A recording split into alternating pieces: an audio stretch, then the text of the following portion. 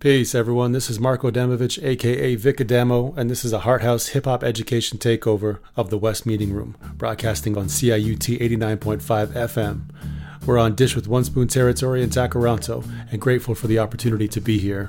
Working with our campus partners and community hip hop practitioners, Heart House Hip Hop Education supports values of representation, collaboration, and social justice as we explore the key principles of hip hop and its importance in our everyday culture. Google Heart House Hip Hop Education to learn more. In the winter 2021 term, the hip hop ed team was joined by two U of T student interns who supported our work in exploring Indigenous voices in hip hop. We're thankful to have worked with Drew Rickard and Lloyd Cousins, who co-host the conversation for our second episode with legend David Gordo Strickland. What hasn't been said about David Strickland? He's an award-winning engineer, mixer, producer, DJ, and visual artist. He's known for being behind the boards on iconic hip-hop and R&B records for over 2 decades. We're talking seminal tracks by the likes of Pete Rock, Eric Sermon, EPMD, Keith Murray, Redman, Method Man, and records by groundbreaking Toronto hip-hop acts including Chaos, Ghetto Concept, Jellystone, Cardinal, Julie Black, Choclair, and Drake. Okay, I need a second to take that in. All right, we're good.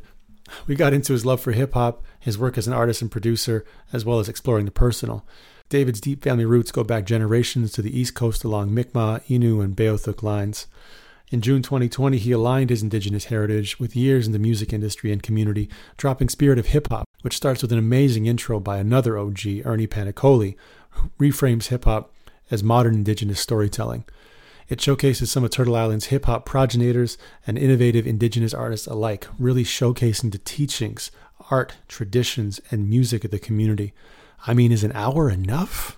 Okay, that's it from me. Let's get into it.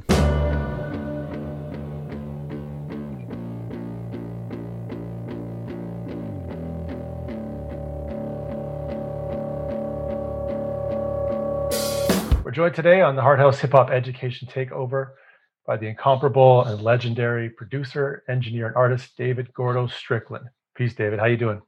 I'm good. How you doing? I'm good, man. We're blessed to have you. There's so much to get into, but I want to start with being nominated for the first International Indigenous Hip Hop Awards. You're up for 3 nominations for Single of the Year, Producer of the Year, and Collaboration of the Year. And I wonder what these nominations and the awards mean to you in particular versus something like the Junos or the Grammys that you've won. Well, they mean a lot of to me because it is the first. Because I did do a little bit of legwork with those fellas as far as getting the ball rolling. But it's not really about me. The awards, the nominations are for the album, which is the artist on the album. There'd be no album without the artist. Essentially, the album is about those artists, Indigenous or non-Indigenous. It's about that. It's not about me. I'm just Dr. Dre or Timbaland in the background, and I don't really, my whole career has been about being in the background and pushing other people forward, and that's what this is about. I'm just trying to push other people to the forefront. So, I mean, if we do good and we win something, I mean that award to me is for the artists on the project. But it's not for the awards, but it is good to see that something like that is happening, and we need something like that in music. What does it tell you that there is this larger Indigenous voices in hip hop? There seems to be a really strong connection there. What does that tell you about this sort of resurgence? Jeremy Dutcher called when he won the Polaris, he said there's an Indigenous resurgence in music and in everything we're seeing. So I mean, maybe just what do you think about that? Well, essentially, that's what got me to do this project. That's what this project is about. This project is about giving voices to people.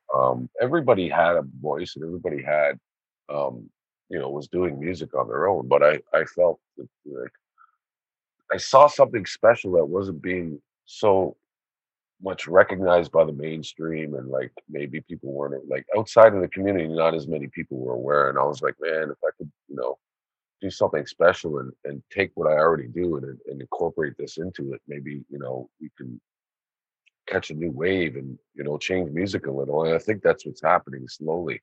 A lot of the artists who are on the album and not on the album, like a lot of them are going heavy. And you can see the difference now. People are starting to pay attention. So, I mean, I knew I wasn't sure, and I mean, it's not like I'm not Billboard 1, 2, 3, but I think we're getting hurt, you know. So I mean, um, with or without me, it's an amazing thing to see, and whether I'm participating or not, it's kind of overdue, I think. Yeah, definitely agree. We're going to get into Spirit of Hip Hop a little bit more specifically, but really just wondering sort of what drew you to hip hop in the beginning and what keeps you drawn to hip hop? What keeps you connected to it? Well, I kind of talked about this. I wrote an article and I was explaining how basically my experience was, I was assimilated through my dad was assimilated. My mother, them were from a mix. They're mixed, but not really knowing it. You know what I'm saying? But my dad's side, they were pretty much assimilated. And by the time you got to me, I knew we were native, but I couldn't get any answer as a child. I think that had a lot to do with what drew me to hip hop because of the parallels between the cultures. I was just naturally in it because it was in my DNA. You know what I'm saying? And I mean, that kind of proved that through my career before this. This is kind of culmination of putting it all together, you know. And I think they all play into each other, and they're all part of the story for me, anyway. So David, it's nice to hear from you today. My name is Lloyd. Anyways, I had a question that I actually heard that was brought up at the producers circle that you were in attendance at last week. Right. You mentioned something about you used to be a painter, and then you gave up that for a while, about 20 years or so, and then you've been doing it again recently. So like, how would you say that maybe that influences your music or your hip hop in any way from now as to opposed to like back in the day when you used to do the same two things at the same time? Like it's like riding a bike, right? You'll never forget. I think I had back in the day. It was kind of like relaxing me. It still relaxes me. I think it was taking my focus away. There was a lot going on back in the day, but now I didn't take it so much as serious when I was younger, and I didn't think I was as. I still don't think I'm good, but I didn't think I was good enough to be doing what I'm doing now.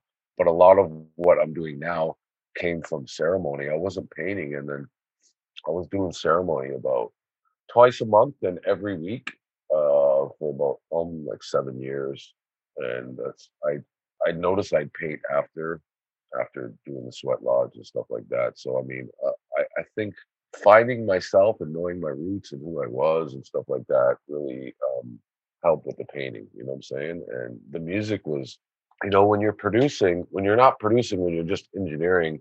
Engineering can sometimes just seem like you're going to a job, punching the clock and stuff. You're creative, but you don't get to like, it's a little different, right? So I find that being able to produce and do visual art, I'm able to be more creative. And essentially, that's who I am. And a lot of times I ran away from that because I was trying to pay the bills. You know what I'm saying? And I would shut that down a lot. And I think now I've had the chance to let that side of me open up more. And I mean, I'm actually in the middle of moving and I'm surrounded by canvas. And, it's just like, I've sold so many pieces. I've given away so many pieces, but yet I'm still surrounded in canvas, right? So, I mean, it's quite amazing that I'm even able to do that. I'm thankful for that gift. You know what I'm saying? Yeah, the canvas can definitely have some longevity. Like Yeah. I just saw And kind now of with the crypto art, it's, for sure. yeah, I'm getting into that right away. We've already got it set up. Yeah. And then you put the music in there. I could have a piece that I painted with a beat in it, exclusive. Like, and yeah, that's combining the two. You know what I'm saying? Let's like you. Then you're like, well, I'm glad I can paint. Gives you different skill sets, and then when you put them together, I haven't even gotten there yet. That's pretty amazing, right? I guess another topic is this maybe, because you've been doing work for a long time since the 80s till now. So like, what have been some of the most surprising changes you've seen throughout the course of like the hip hop evolution from then till now?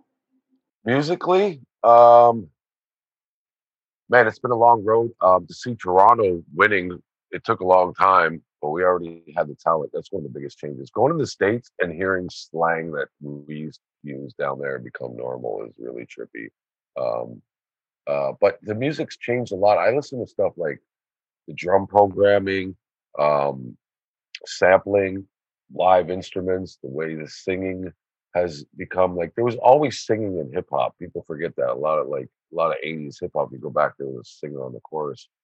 It's not new, but I think the song structure and the mixing, there's like the technology, there's so many factors that have changed music, period. But as far as hip hop goes, some people probably can't even believe it's still around and how much it's evolved. I mean, because now you have subgenres. Man, you got so many types of hip hop now that, I mean, I saw a station the other day advertising classic hip hop station. And it's like when I was a kid and I saw classic rock and we were like, what's that? Ha ha ha. And then like, that'll never happen to hip hop. And here we are, right? So, speaking of your work, your first production project, the Spirit of Hip Hop, which just came out last year, you know, the first track, perhaps is probably the most apt place to start. The intro, the spoken word by Ernie. The DJ is the drum. The MC is the storyteller. The b-boy is the dancer. The aerosol artist or the graffiti artist is the sand painter.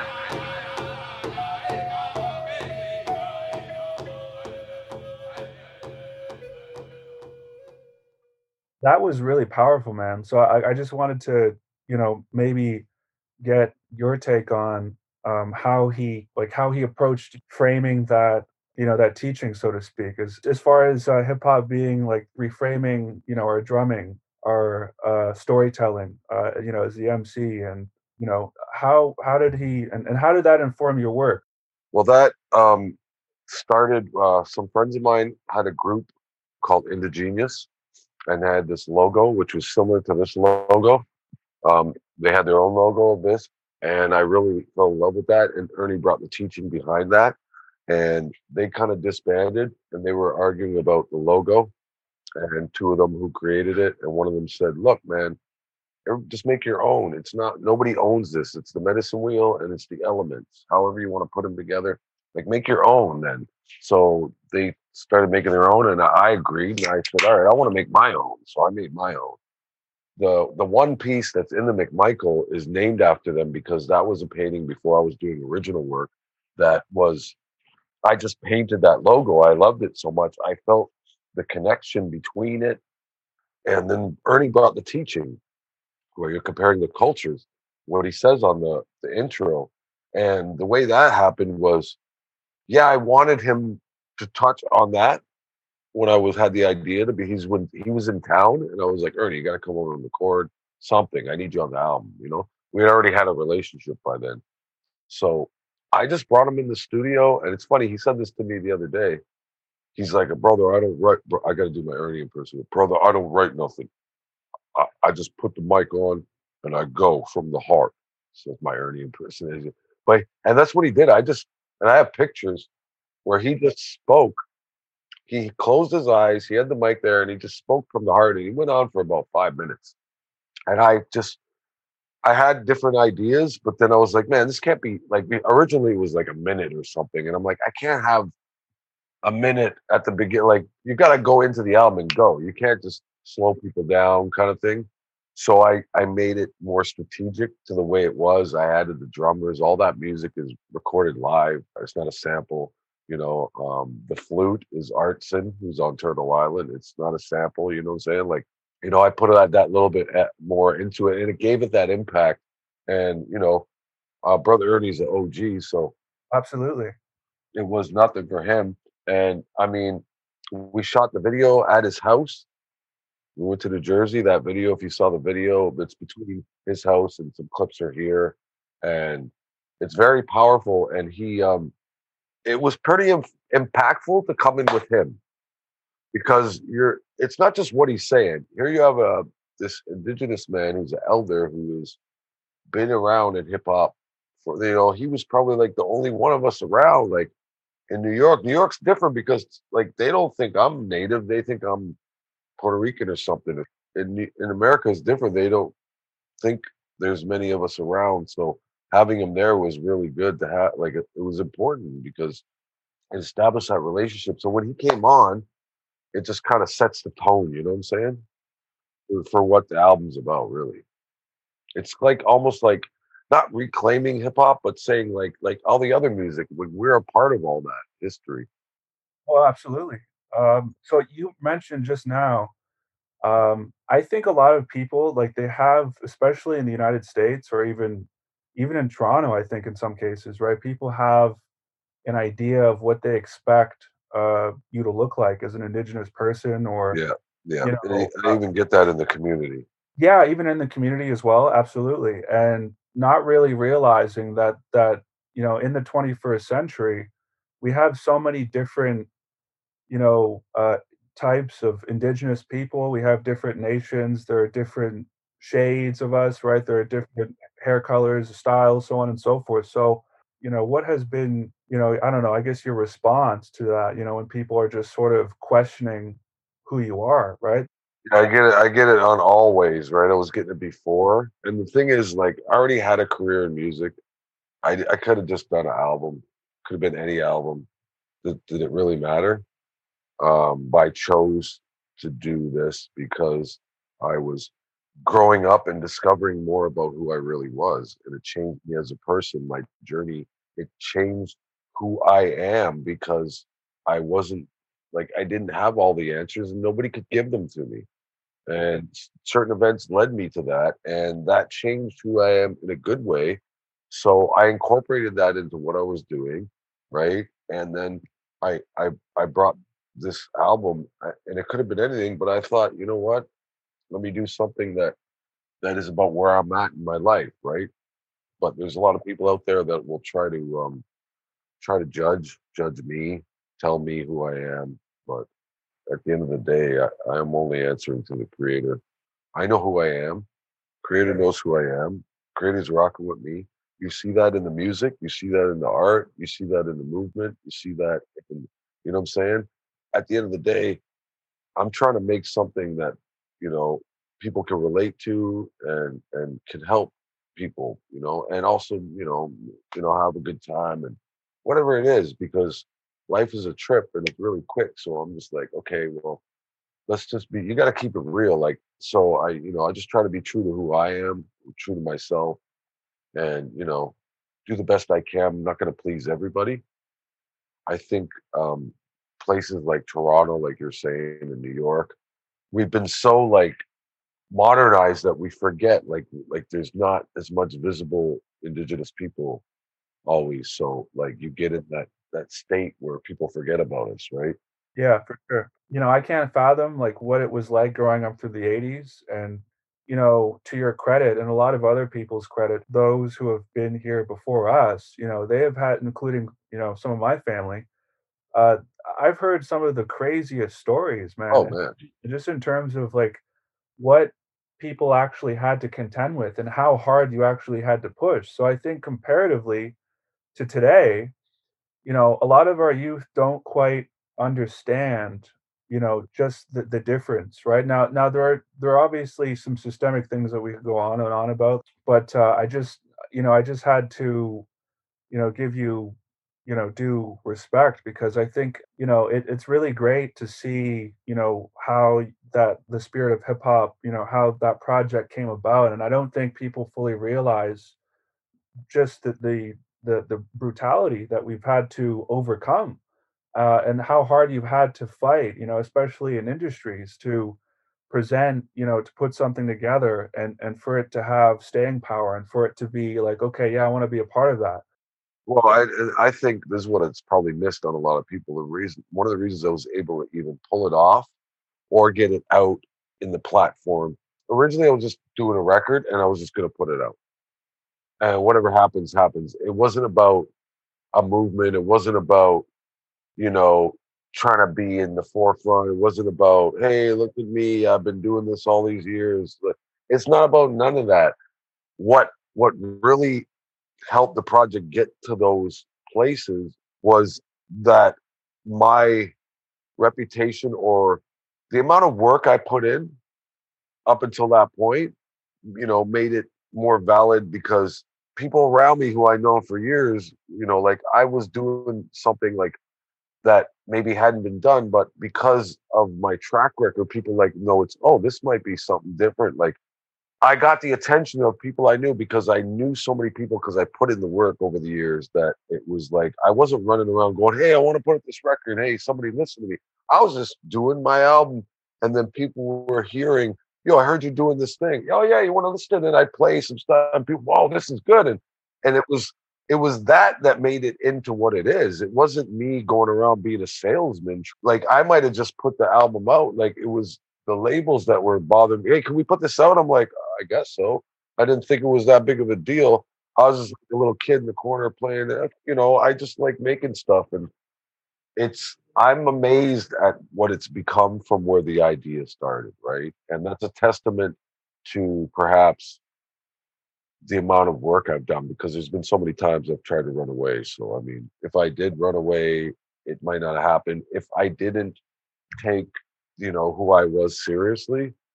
But that was one of the things that I was like, oh, like, okay, tell me more. And then I started asking questions and finding out. And that's where the ball started getting rolling. And then the more and more I started learning and doing and meeting and becoming who I should be and who I feel like maybe I was robbed of being.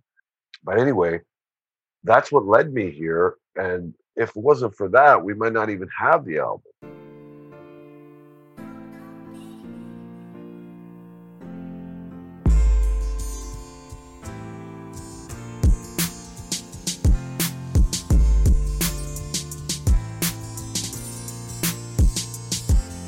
Take notice from great focus, new times approaches, giving doses and see who comes the closest. One dose of fear, fake natives disappear. I put posters on posters, I'm like this all year. You talked a bit about, well, just now, obviously, just the process, right? And I think a lot of artists these days, I think, I'll be the first to admit I was in the same sort of a position maybe when I was like 20, 19, right? Where I was getting so frustrated that things weren't happening right away. And I think a lot of, artists, creatives, right? They don't really realize that there is no straight and narrow path, and that, because it's an industry, that deals in public opinion, that factors in. A lot of it is subjective. So you have to kind of build, a thick skin, and at the same time really love what you do. Love what you do so much so that, everything aside, you just bring it back to what you were saying. I wasn't focused on, getting like selling the work or whatever the case was. These things just sort of came about. So I think if I might ask a question, I mean, like, what was there like a turning point where you were like, I really want to quit right now? And then, maybe a month later you came around and you said, no, I'm actually gonna do this. Was there anything like that? As far as the album goes or just in general? Just in general. Oh, that's happened a million times. Yeah. I've been in situations where like I wasn't getting paid or I didn't get paid enough or it wasn't worth it or you're sacrificing things and what am I doing this for? Or you do all that and then you get there and there's nothing and you're like, what the I've cried driving down the street from situations because I'm like, I put all this energy and then they forgot about me. And I've been forgotten. Me personally, I've been forgotten about many times on credits, thank yous. I've never been thanked for a lot of stuff. I've been left out a lot, and I put in a lot of work. And sometimes that hurts people. Sometimes all you need is a pat on the back. I was the assistant in the corner who didn't know anything about most of the gear in the room, but loved music and wanted to learn and had a passion and wasn't the best producer and wasn't taught how to play. And I'm the underdog, and people want to diss me, but I'm going to keep coming back fighting, right? And that's the only reason I'm still here. And this doesn't just apply to music. This happens in every type of thing, right?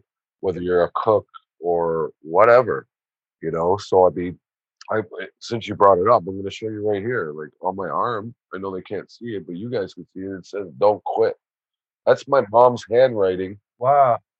Says "Don't quit, love you lots," and then that's a waveform of her voice that I can play on my phone. That when I'm down, I can hear her telling me "love you lots" because that's what she used to say, "love you lots," and it says "Don't quit" because she used to be the one to keep me going when I was down, to collect, pick me up and stuff. Like if I was broke, my mom would just come by and just hide money in the house and then tell me later, "Oh, are you okay? Da, da, da. Oh, I hid some money under you." Da, da, da, da, like stuff like that. Like my mom was like that, and that's kind of one of the things that kept me, people in my life who kept me my dream alive. You know what I'm saying? Who believed in me. Like you got to take breaks. That's the other thing.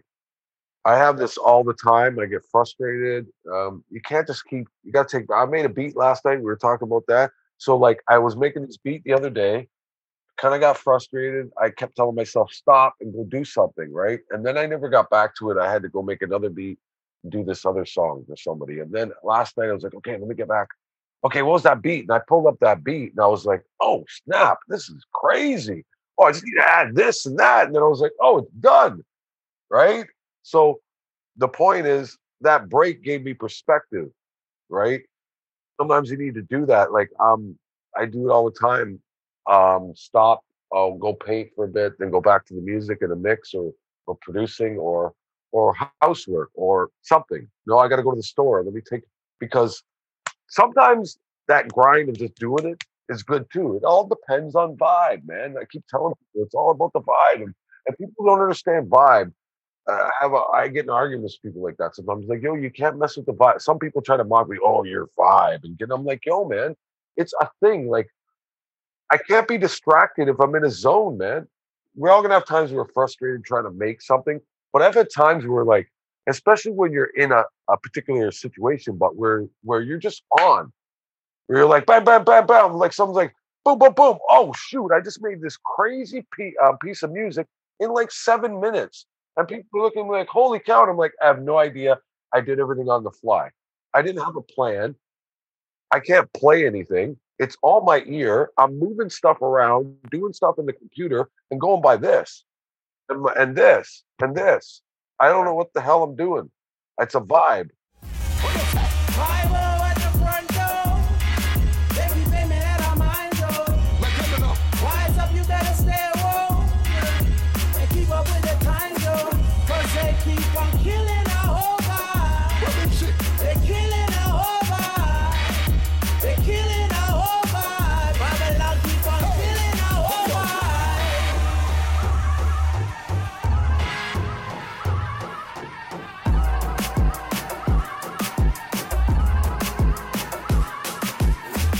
No, that's the whole point, man. I mean, I think you touched on it. I've heard, tons of lyricists like J. Cole, like Nas, like some of these greats. You think of Canadians, Robbie Robertson, right?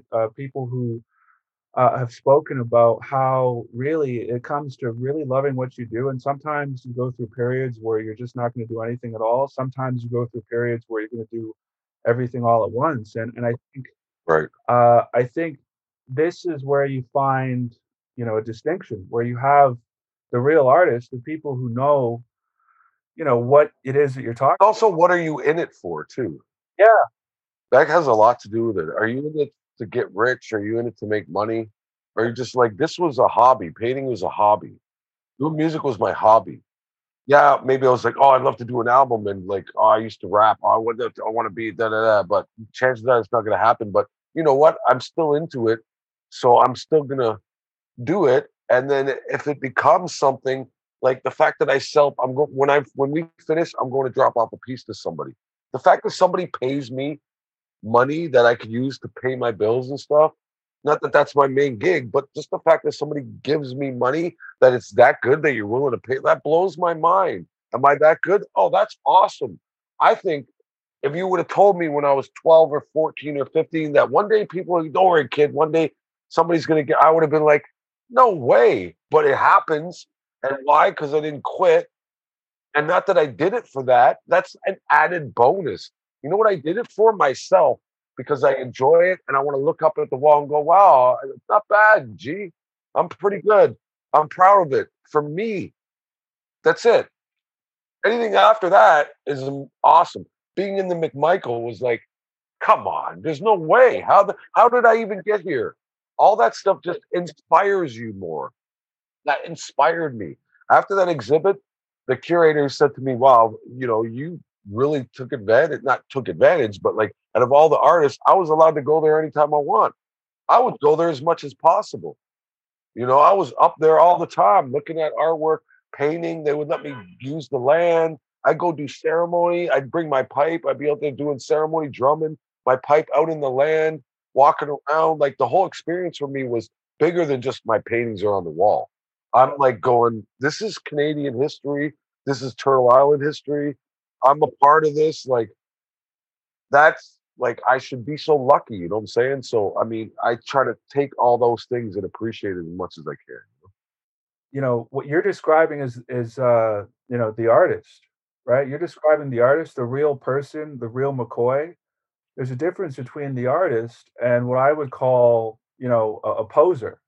You know, there are a Yeah. lot of posers who, you know, that are out there, whether it be hip hop music, whether it be music in general, whether it be broadcast, whether it be whatever. There's a lot of whack MCs. Yeah. So how, like, you know, I guess this is more of a personal question. Like, how do you deal with like just maintaining, like, what do you do to bring yourself back to like focusing not on that and focusing on just being yourself as like, you know, on a day-to-day basis? You know, is there any one thing like as far as maintain? Well, balance is a key because, you know, having ceremony in my life has made me kind of be like a better person and nicer. Yeah.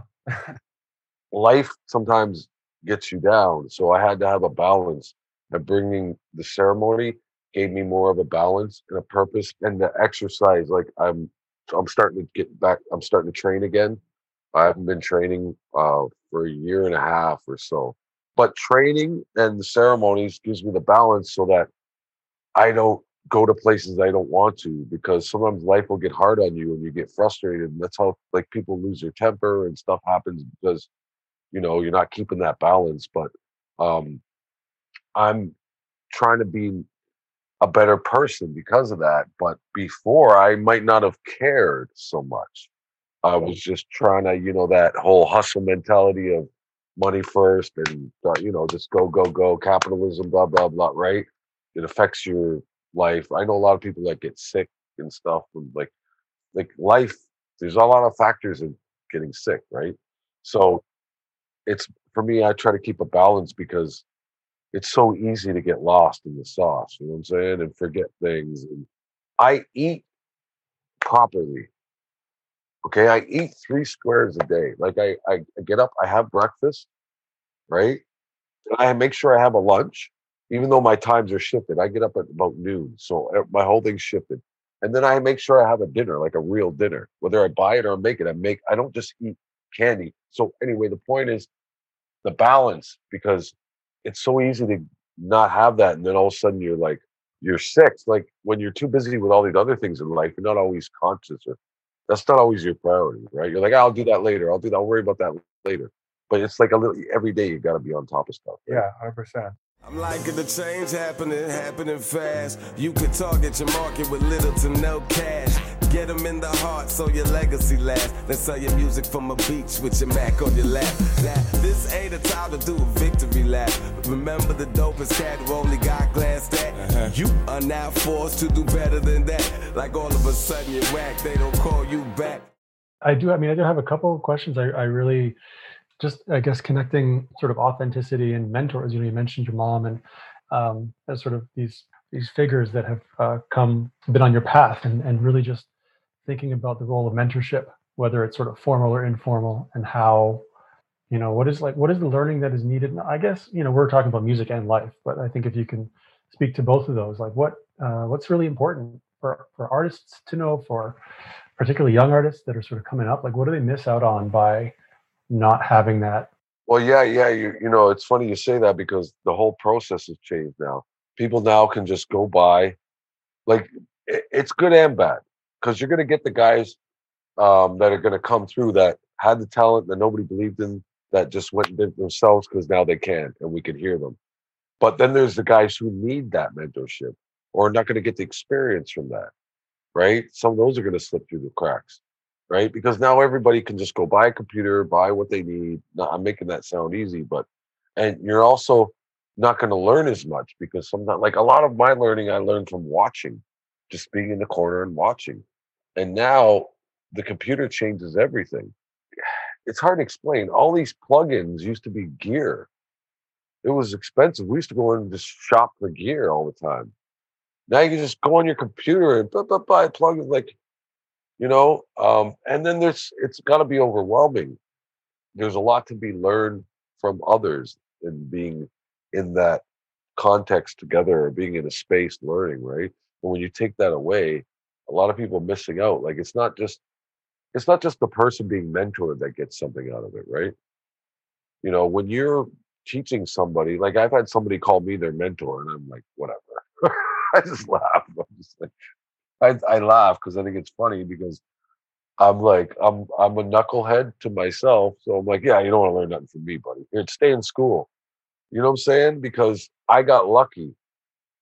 But the thing about being, if you're mentoring somebody and watching somebody who you believed in, or maybe they're not the best, but you're like, oh, this guy's got heart, and seeing how your effect or stuff you've taught them, especially if they acknowledge and go, man, you taught me so much. And remember when you did this? And then look, I did that. And then seeing somebody accomplish something that you believed in or whatnot, I just go, wow, man, because I know people who've done that for others or for me, and who've come to me and said, yo, I'm proud of you. And that is what makes it all worthwhile. Or you being proud of them, saying, I'm proud of you. You know what I'm saying? Like, because that's sometimes all we need. You need that support system, your friends, your family. Like sometimes, we can't always do it on our own. Sometimes, people in situations they can, but like for the most part, you can't possibly know everything. You got to learn stuff from somebody anyway. But it speaks to a certain, just I guess the word is like stick to itiveness, or just like initiative. Like, let me see if I can do this. Yeah, you got to try, right? You can get hung up on, I don't know how to do this or this or this, but it's really just about sort of doing what you can. And I think it reminds me of this sort of adage in academia that's like the best papers are the ones that are handed in on time, which is not about the quality. It's more about the process of just finishing something, right? And I think in music and in creation, it's the muscle of starting something is really well developed in most people, but the muscle of finishing something is the one to sort of work on, right? Finisher. You got to be a finisher. You got to finish your things. A lot of people suffer from that problem. I know a lot of people who have that problem. They'll start projects and never finish them. Yeah. I want to sort of get into some records, and specifically records that are meaningful for you from your catalog. So just wondering, what are some of the most meaningful records in your entire catalog, and why? Yeah, there's a few. There's one that will always be like, and I've explained this before. A lot of times now, this is the cool thing about doing what we do, is you get to have, okay, you ever have that song that you're like, oh, I remember that summer, and it reminds you of that summer. So when you're like in the song as the engineer or producer, I get to have that memory of creating the song. That's something I never thought about till I started having it happen, right? So there's songs like that, because my catalog is so deep now that I've like touched a lot of songs, some bigger than others, but I have those. One of them is a song called Right Now, which is on Red Gone Wild. Who's the sample? Al Green. Al Green sample. Eric Sermon produced it, I believe. But the whole memory of that project is a whole Red Gone Wild experience. But that song, I love that song. I love the sample. It was one of the songs where I was like, the experience of just like, I have good memories of that time, right? So that's one of the reasons why I love that song so much. But there's ones like that. What's another one? Hustlin'. Your Hustlin' Cardinal. I recorded that in the basement way back. Yeah, I started doing a mixtape, like my greatest hits kind of thing. And it was hard because I would narrow it down and narrow it down and narrow it down. And it's kind of like I have a behind the boards playlist on Apple that they give for like producers and engineers. And even that was hard to like shrink down to your, like you're saying, your most memorable songs. Now, sometimes that would be most popular, Not in like what your question is asking, but for me, there's ones like Lord Knows. I don't think I engineered on that, but that's just my song because of that. And I have memories because of 40 hitting me, and talking about, yo, Drake says he hears they say Gordo in the chorus, not Lord Knows. And I'm like, that's hilarious, I right? gotta check that out. Yeah. You know what I'm saying? Like, I'm like, that's my song. Damn, too bad I didn't make the beat or something. I think that was Just Blaze, right? So I don't have a credit on that song, but that one counts. Wu-Tang Forever, that's one of them. There's a story behind that. There's a bunch. I'd have to give you a list. There's like, it's hard because you get to, if you're lucky, you get to have a lot of those, and some projects become more successful than others. There's a song on the Glenn Lewis album, Beautiful Eyes. That's a song that I love, that I always listen to, that's not hip hop. It's just the whole experience of doing that project. Those producers, Dre and Vidal, they came to Toronto. We were doing that album. We cut that album in a place called Soundfield. That was a studio that was built in the 70s that had crazy acoustics. I mean, behind the couch in the studio, the acoustic panels, the diffusers were so deep and wells were so wide that I used to always make jokes because they were so big, I could hide in them. That's how big the wells of the diffusers were. And it had isolation chambers up in the air. Like the whole studio it was done right, and it would cost a fortune to do it now. Unfortunately, that now building has been torn down. It's a condo. But that studio was crazy. And that whole experience, Dre and Vidal came. They just did Butterflies with Michael Jackson before they came. So here I was, summer of 2002, in the studio with these two producers from Philly, and they were with A Touch from Jazz, which is Jazzy Jeff's guys. And I'm in the studio working with them. They just came from LA working with Michael Jackson, and I'm in the studio recording Glenn Lewis, and they're like writing music on the spot, and I'm the engineer. Right. I was also doing a Ghetto Concept album, and I was working with Jellystone and Point Blank, and I was doing like 4 or 5 albums just that whole summer, and a couple one-offs here and there, sessions come up. But that whole experience of, we did that album like a rock album, like where we go in the studio for a month or 6 weeks, and then they go mix, right? And we recorded that actually on a Tascam 24 digital, those machines. They just came out because that was around the time when the transition was going from ADATs and D88s to Pro Tools only, right? So, that whole experience, I can tell you everything. I could almost smell and taste that summer just talking about it, where I lived, who I was dating, what was going on in my life, just from listening to those songs from that album for me personally. And then you have the flip side of somebody who, because I don't think that album came out till later. The single was out, Don't You Forget It, was a huge song. You're riding the wave of successes. There was a bunch of records that I had worked on that were doing well. So around that time, I was like one of the go-to guys in the city. But that album, man, like this. So those are the kind of songs that bring back those memories. That's special for me, because what I would do is, when an album come out, I'd buy 2 copies and I wouldn't open one, so that I'm like, yeah, when I'm 70, I'm gonna this, because I have a exit strategy. I want to be able to, one day not be doing any of this and go, yeah, I used to do music, and then pull up stuff and play it and, freak out my granddaughter or something. That's what the beauty of it. Like the other day I was in the Star, and it was in the print, and I couldn't get a copy. My daughter got a copy, and she sent me a picture of my granddaughter with the picture, and I was like, wow. And she was probably saying, yo, Grandpa's in the thing. And I was like, that was what made it, like, wow. Like that's, like, I'm having experiences that I never got to have as a kid on the other side, that I wonder how that would affected me, and watch them. You know what I'm saying? But you're also able to you're also in some way providing that for your kids. So it's also you're giving it to yourself, right? Right. Exactly. In some ways. I had one more question about tracks. Like, this is like the deserted island question. If you could only listen to 2 tracks in one album for the rest of your life, what would they be and why? Ooh, that's a tough one, man.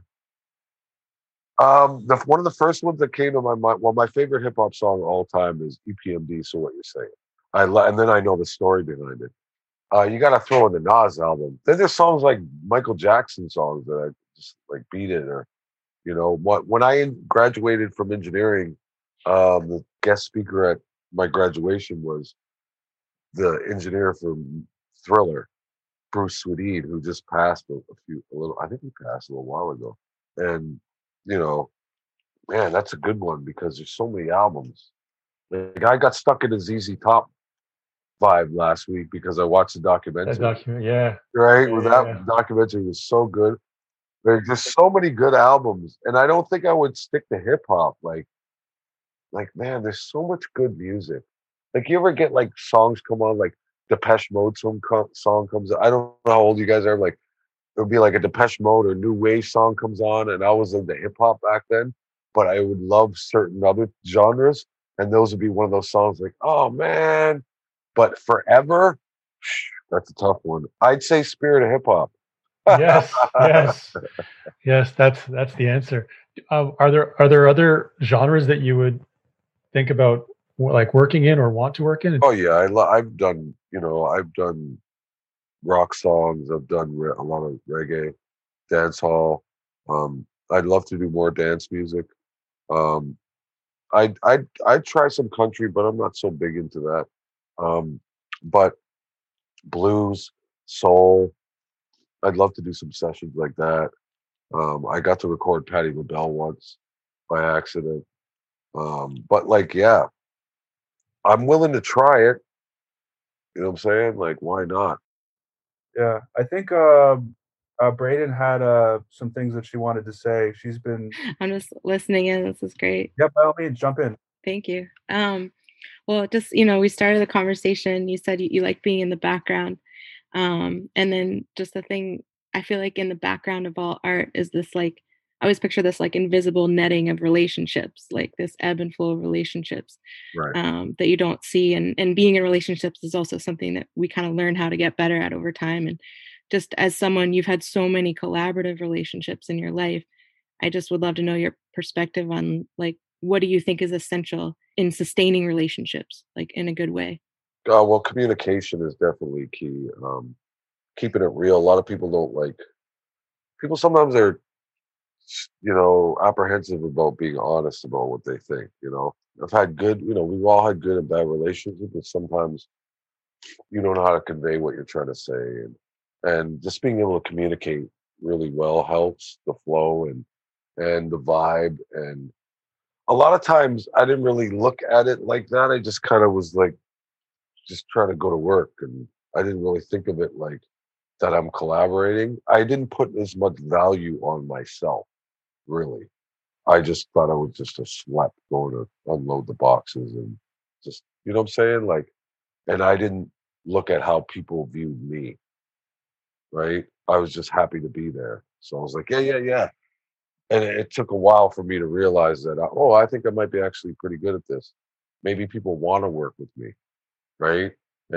So one of the key things was, and the other one is keeping an open mind. Like with studio ethic, it's like as an engineer, it's like I don't have a say on certain things, but sometimes you have to speak up, and sometimes you have to stand down, and sometimes you're wrong. You got to know when to fight and what to fight for, and because sometimes you gotta. There's nothing wrong with being a bigger person and saying, yeah, you're right, it didn't work. Or the other one is trying stuff. This is what I remember learning this in school. I actually haven't had to do this in a while, but I used to do this all the time. And somebody would say something and it didn't work, and I would just be like, okay, let's try this. Just give me 5 minutes. Let me try it.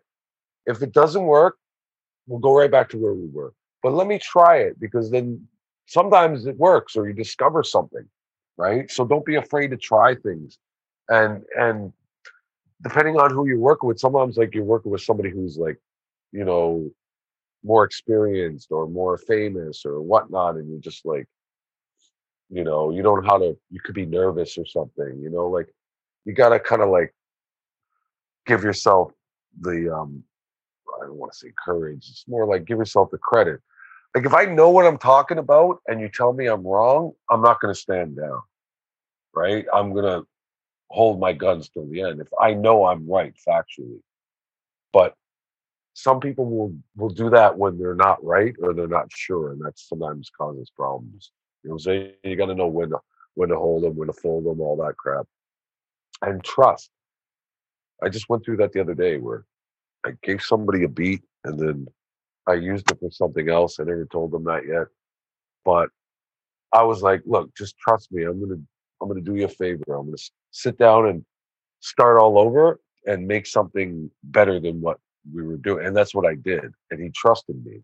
And so that made a big difference that they trusted me, and it turned out really well. So I mean, there you go. Right. David Strickland, any final thoughts as we wrap up? Damn, I mean, we covered a lot of stuff. Hopefully you can be informed, you can be in touch. My website, www.davidstricklandstudios.com, is about to relaunch. So I got some good stuff happening over there. I'm always available through social media, mostly Instagram right now. I don't really go on anything else. Yeah, I keep my phone out of my hand as much as possible.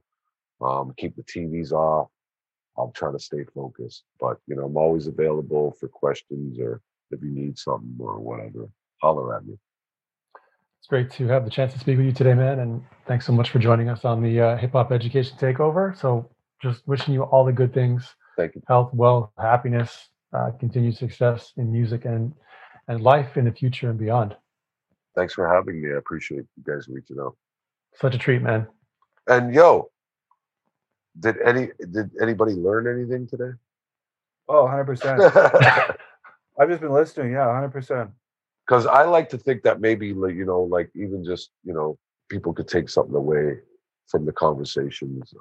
Because a lot of times, a lot of engineers don't go out and do interviews and conversations. Like when I was coming up, I couldn't go find a podcast or a radio station where I could listen to the engineers. And I could give you a list of guys that would have been awesome to hear. You know what I'm saying? Like that's something we need more. We should, it almost makes me want to start an engineering podcast where maybe there's some out there where we just talk about dope engineers and talk about legendary engineers in the past, or guys who've come and gone, or who's current, who's running game, who's that might not even, I don't even know if that's a topic, a thing, but there definitely should be a show about that. And if there is, I'd love to be a part of it. So thank you guys for having me. Maybe I just gave you an idea. Well, we can hook up on that later, man. Put that in the tank, man. Yeah, definitely lots of good stuff in there, man. And I think what really came out also was just it's easy to be like, he's an engineer, but that's just one aspect of who right. you are. Yeah, because I'm sure there's probably so many engineers that where I was talking about that didn't just engineer. Like some of them were producers, but there has to be stories that I don't even know about, because it's a science. People forget that. Like my degree says I went arts and sciences. I'm a scientist. I always make jokes with people. I'm a scientist, right? Man, hey, hip hop scientist, you coined that. I'm a scientist. No, but all the equipment is so complicated and hard to learn. That's why the studio looks like a lab, right? We are scientists, but that got lost on me because I'm in there for the music, right? So it's pretty crazy, and people don't even realize what we do, how vital we are to everything: video, film, TV, radio, music. Like you take the engineer away, and you got a bunch of artists standing around wanting to do stuff, right? Go, what do we do? You're the bridge, man. No, it's the bridge for sure. But hey, thank you for having me, Marco. You're a great guy. All you guys are great, and ladies, and I appreciate all the love. And holler at me anytime. I appreciate it. For real, man. Yeah. Stay safe. One love. Thank you. Thanks again. Thank you. Peace. That was our conversation with David Gordo Strickland. You can check him out online at davidstricklandstudios.com, on social media at david.strickland, and of course, Spirit of Hip Hop is available on all streaming platforms. I want to give a big shout out to Braden Doan for her work on producing today's episode. Look out for another Heart House Hip Hop Education Takeover coming soon. In the meantime, check us out at hearthouse.ca. I'm Marco Adamovich. Peace.